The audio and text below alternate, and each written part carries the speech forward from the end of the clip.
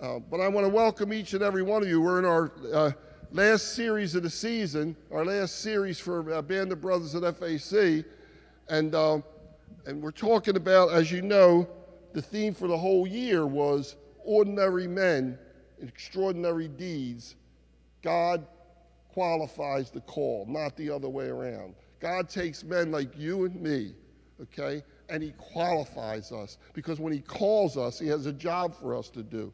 And we've talked about all the different attributes, about perseverance, We've talked about all the different attributes that Bible men have had and that made them answer the call, and perseverance. Now we're in our last series, and we've been talking about leadership, okay? And today, okay, I am truly honored to have Pastor Steve Hoadley come up, always willing to help us out, and he's going to come up and he's going to talk to us about Barnabas, son of encouragement. Steve? All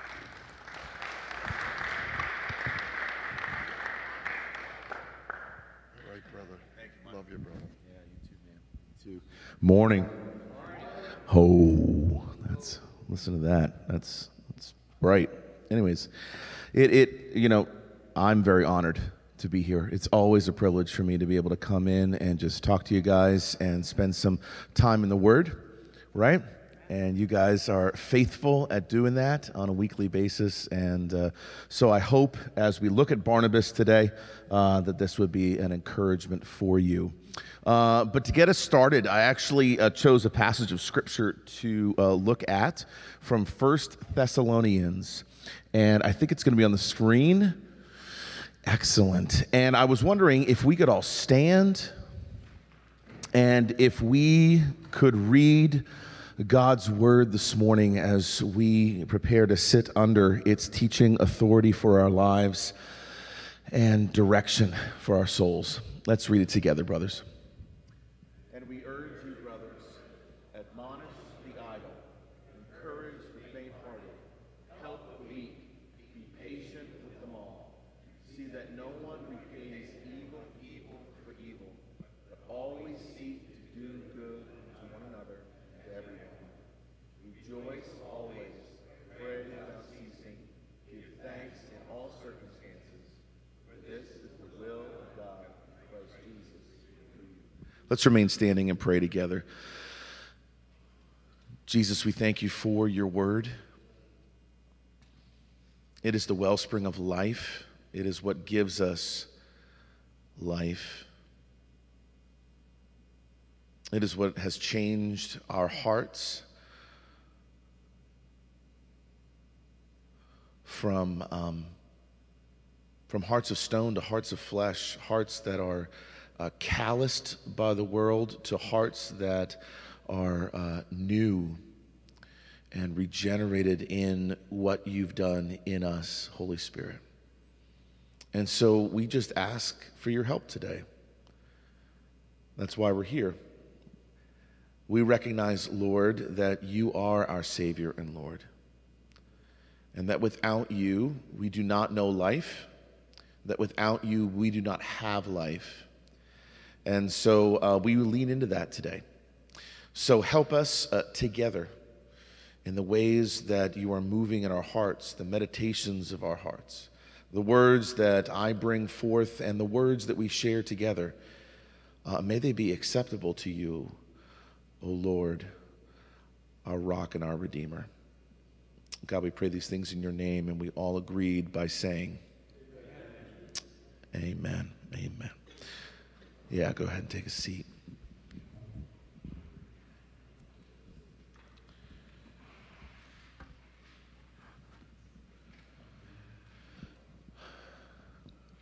So I'm just going to begin by reflecting on some stories that happened to me in my own life, and hopefully you can relate to some of these stories and think about some places in your own life where you can connect. So I remember being a kid. I must have been 11 years old, and I was already playing 3 instruments.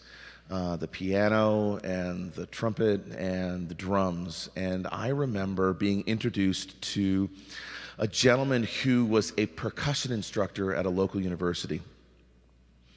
And he was a Christian, and my dad was putting together kind of a corporate worship experience that would happen on Sunday nights with various different churches in the area. And he knew that I had an ambition to become a musician, and particularly to be a percussionist or a drummer. And I was fascinated by this guy. He had such technique.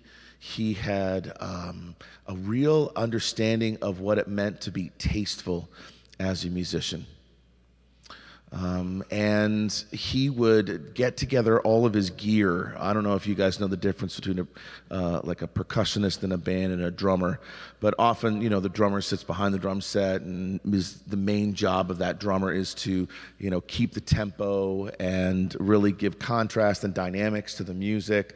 We all know that when we hear a great drummer, it just really makes us feel the music, right? A percussionist, on the other hand, though he is keeping time, he also is adding so much more to the experience that, and I'm thinking of somebody who has like a collection of cymbals or maybe some Latin percussion things or maybe some wind chimes, things like that. Well, this guy was amazing. He would just love sound, and he would put together different sounds. He would collect keys, just regular keys, and he would string them on wires, and he would use that as an instrument. Or he would create shakers by putting in different types of beads in different types of containers. And he was just fascinated by sound and how his role as a percussionist could add to the overall sound. I'm like 11. He's a grown adult. I'm not sure that I can learn anything from this guy or do anything, but here's what he did. He invited me during the actual service to come on stage with him, to be with him as he set up his gear. He would teach me about why he would do certain things, talk to me. He would give me something simple to do that he knew that I could do, and there I would share the stage and make music with this great musician. I've never forgotten it. Here I am 30 years later, and I still remember the things that he taught me. Later on as a youth, I had a couple youth leaders who knew that, I was an aspiring spiritual leader. I loved being able to lead worship with our students and often got chances with the adults as well. And they saw that in me, and so they took time as a teenager. I was a teenager, they were in their 20s, and they took time to play hockey with me. All of you should be saying that makes absolutely no sense, but of course, you're all wise and know that makes perfect sense, doesn't it, right? Yeah. So, I had an ambition to be a leader in the church, but they knew that they needed to speak to me in a way that I could understand and meet them where I was. I loved playing hockey in my teens, and they just spent time with me. They spent time with me where I could ask questions and where I could be myself, and they could pour into my life. And I think the talk today is not necessarily something new for us. I think it's just rather an encouragement, to use the word that we're going to keep on using today, an encouragement to keep going. All right? An encouragement to keep going. To keep on being an encouragement to someone else. So I lift up those two stories because those two people in my life, my youth leader and that musician, they impacted my life in ways they probably never could understand, never could fully realize even. And yet because they chose to encourage me, because they chose to take a risk on me, because they chose to take time with me, my life was forever changed. And, the guy that we're looking at today, even though we didn't read the passage of Scripture that talks about him, is Barnabas. Many of us may have heard of Barnabas before. He was one of the most influential early followers of Jesus in the early church in Jerusalem. His name, though, is not Barnabas. His name's Joseph. And yet, this character trait was so prevalent, this gifting of God was so true in his life, that the apostles just said, hey, this guy encourages like no one other. We're just going to call him the son of encouragement from now on. Joe, you're not going to be Joe anymore. You're going to be Barnabas. And it says that the Holy Spirit filled Barnabas and was active in his life, that he was a good man, that people trusted Barnabas. And when he was in Jerusalem, he heard of someone who had just come to faith. I'm sure we all know the story of Saul's conversion. Saul coming to faith in Christ, meeting him on the road to Damascus. But if we remember, that connection to the Christian community was a little bit, fearful.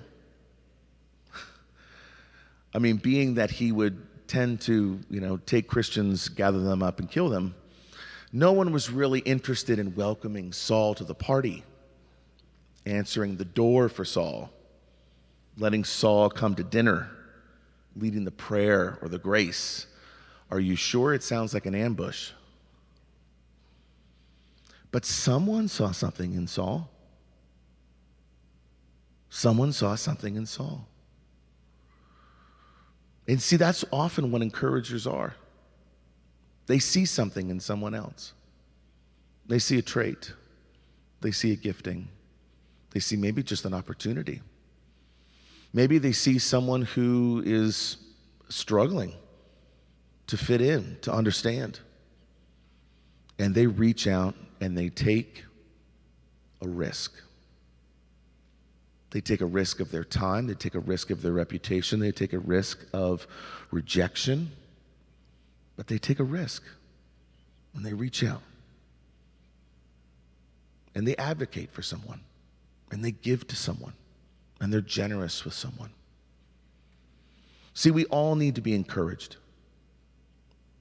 We know that, right?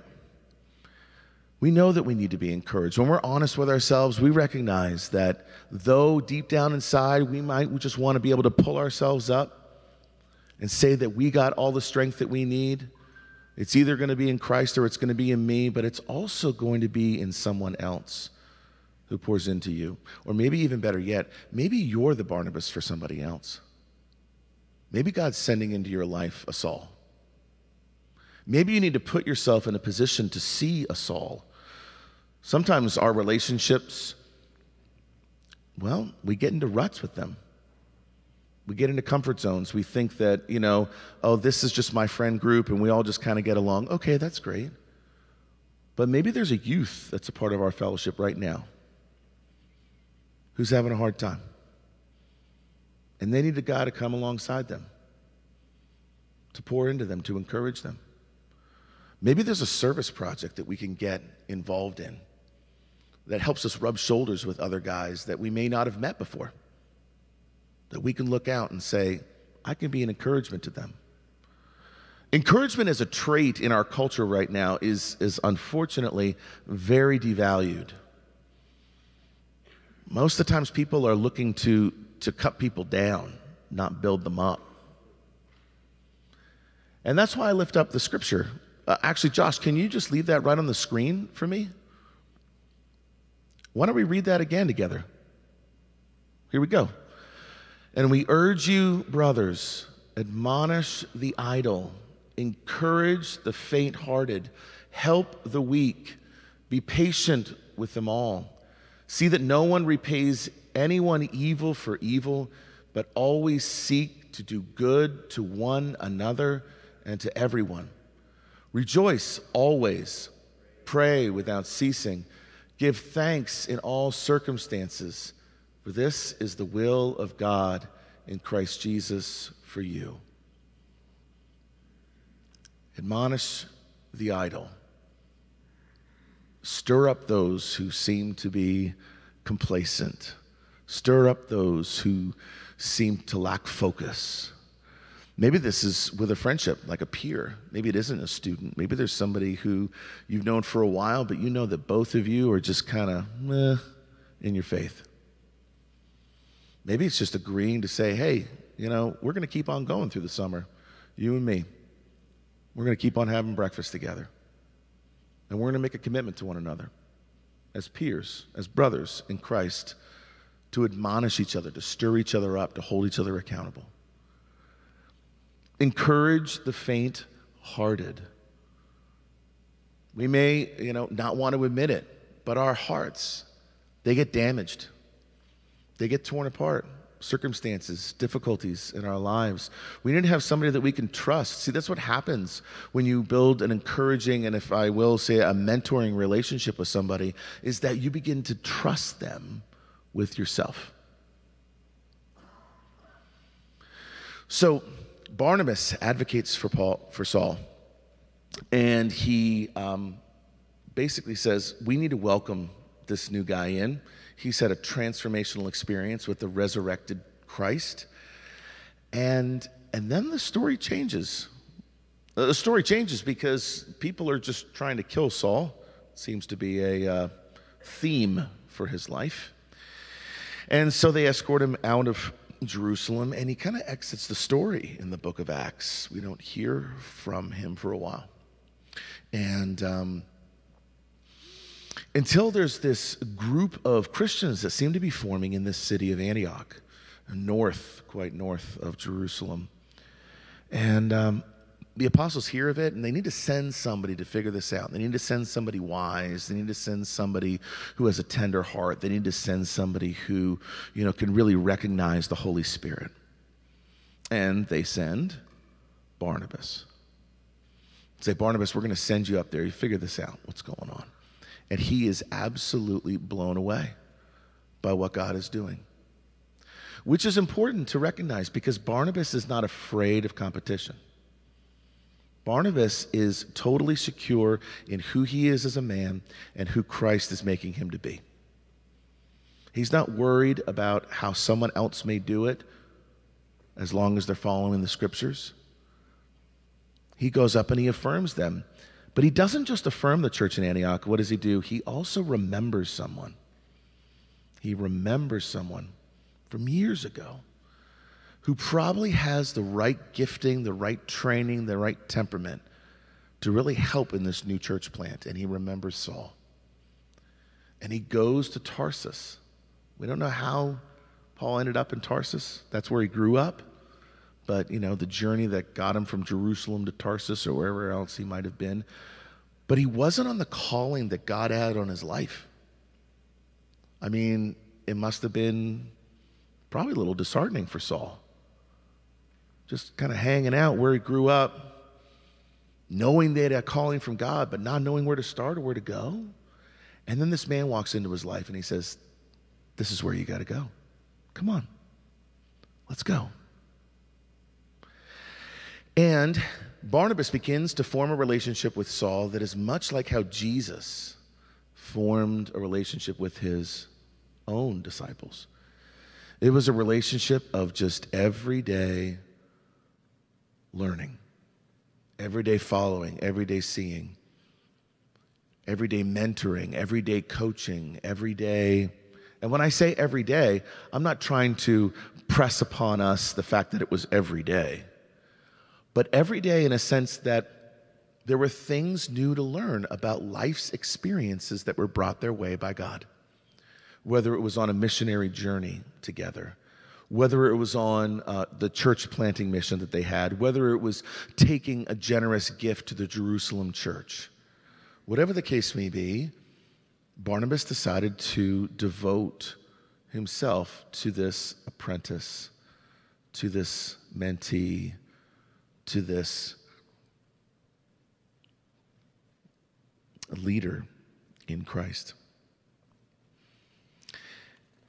And it's important, though, to recognize, because some of us may have been in mentoring relationships already. Again, I'm kind of assuming that, talking to this crew. This isn't a new thing for you.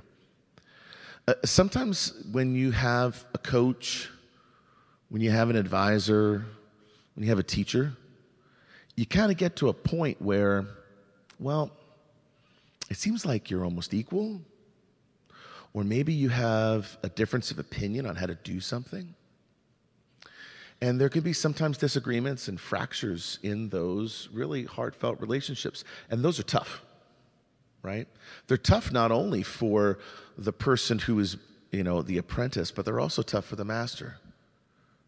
Because this give and take in this relationship is so important to each member.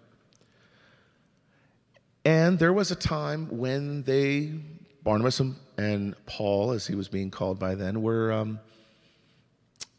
in disagreement over a gentleman named John Mark, who tradition would tell us wrote the Gospel of Mark. And you see, John Mark kind of flaked out on a missionary trip. And honestly, Paul didn't want any of it. He said, listen, this guy flaked out in the past. I'm not taking him with me now. But Barnabas was the encourager. The encourager. I mean, think about it. Think about if John Mark only had Paul. Maybe he doesn't write a gospel. I don't know. Nevertheless, Barnabas takes on another apprentice, and he keeps it going, and he starts over again. That's the thing with mentoring, is that there's a part where you reach out to somebody, you take a risk, you take a chance, you see somebody who is teachable, you are not too fearful of rejection to give your time to that person. And you build camaraderie and brotherhood, and there's a synergy together. And then almost always there's a departure. But it does not stop there. It keeps on going. The process keeps on replicating itself. I know that many of you know 2 Timothy 2:2. So I'll just remind us of it. The things you have heard me say in the presence of many witnesses, entrust to faithful men who will be qualified to teach others. And that verse probably, in Paul's mind when he's writing it, he's seeing the way that the gospel has gone through the relationships in his life. So, I found this little quote, so while we rightly think of Paul as the strategic spokesman for Christ in the New Testament, right? He's the one who, by the Holy Spirit, writes most of the canon of the New Testament. We must never forget that behind Paul was a Barnabas. Paul needed Barnabas, as great as Paul was. See, that could be true for us. Sometimes, as we're coaching somebody, I don't know if there's any coaches in the room, if you ever did Little League or any type of athletics, you might see somebody that has more athletic talent than you're ever going to have. How are you supposed to give to that? Well, because you have so much more experience. You have so much more authority. You have so much more respect from that person who's looking up to you, coach. Tell me what to do, coach. Help me, coach. It doesn't stop because Paul didn't stop either. The list of apprentices that Paul had, he speaks of many times. Timothy, Silvanus, Titus, Crispus, Fortunatus, Aristus, many, many more. Because this pattern of living is repeatable. God will continue to give us people to pour into as long as we are willing to pour in to others. So that's my encouragement for us. Men, it ain't over. Our job's not over. I'm sorry, there's no retirement. there's only death. No, that's terrible. That's not funny. But in all seriousness, when does the call of Christ leave your life? When you see him face to face. That's it. That's when the call of Christ leaves. And so you may be saying today, okay, then what am I supposed to do? We're supposed to have, all of us are supposed to have eyes. Eyes to see and hearts like Barnabas to encourage, to give our time. In those ways I mentioned earlier, maybe there's a service project that's coming up and you want to be a part of it. And in that, God's going to put into your life somebody who you're like, I think this could be a good friendship, a good mentorship. Maybe you want to reach out to people who are serving with young men and students in ministry and say, I've never really served with youth before, but I think I need to do that now. Maybe, again, it's one of your friendships that you already have. You already know this person, you already know this guy, and you're like, you know what? We need to really encourage and stir up each other. Don't give up, men. Don't stop. Keep on running that race. So hopefully that's an encouragement for all of us today. Be encouraged that the Lord is always going to be using us as we avail ourselves to him. So why don't we just pray one more time together? There's going to be some questions on the screen, just talking a little bit more about mentors in your life. And then, of course, you always have time to talk about what's going on in your lives as a table. And let's pray. God, I just thank you for these guys. Just thank you for the opportunity to look to your word today as we begin our day. Help us to remember, help us to meditate on your word, that it would be the thing that gives us strength and purpose and guidance. And that you would just, Lord, help us to be willing to take risks, to either search for a mentor, someone to encourage us, or maybe we need to be the mentor for someone else to encourage them. Either way, Lord, we know that it is your Spirit that shapes us into who you want us to be. In Jesus' name, amen. Amen.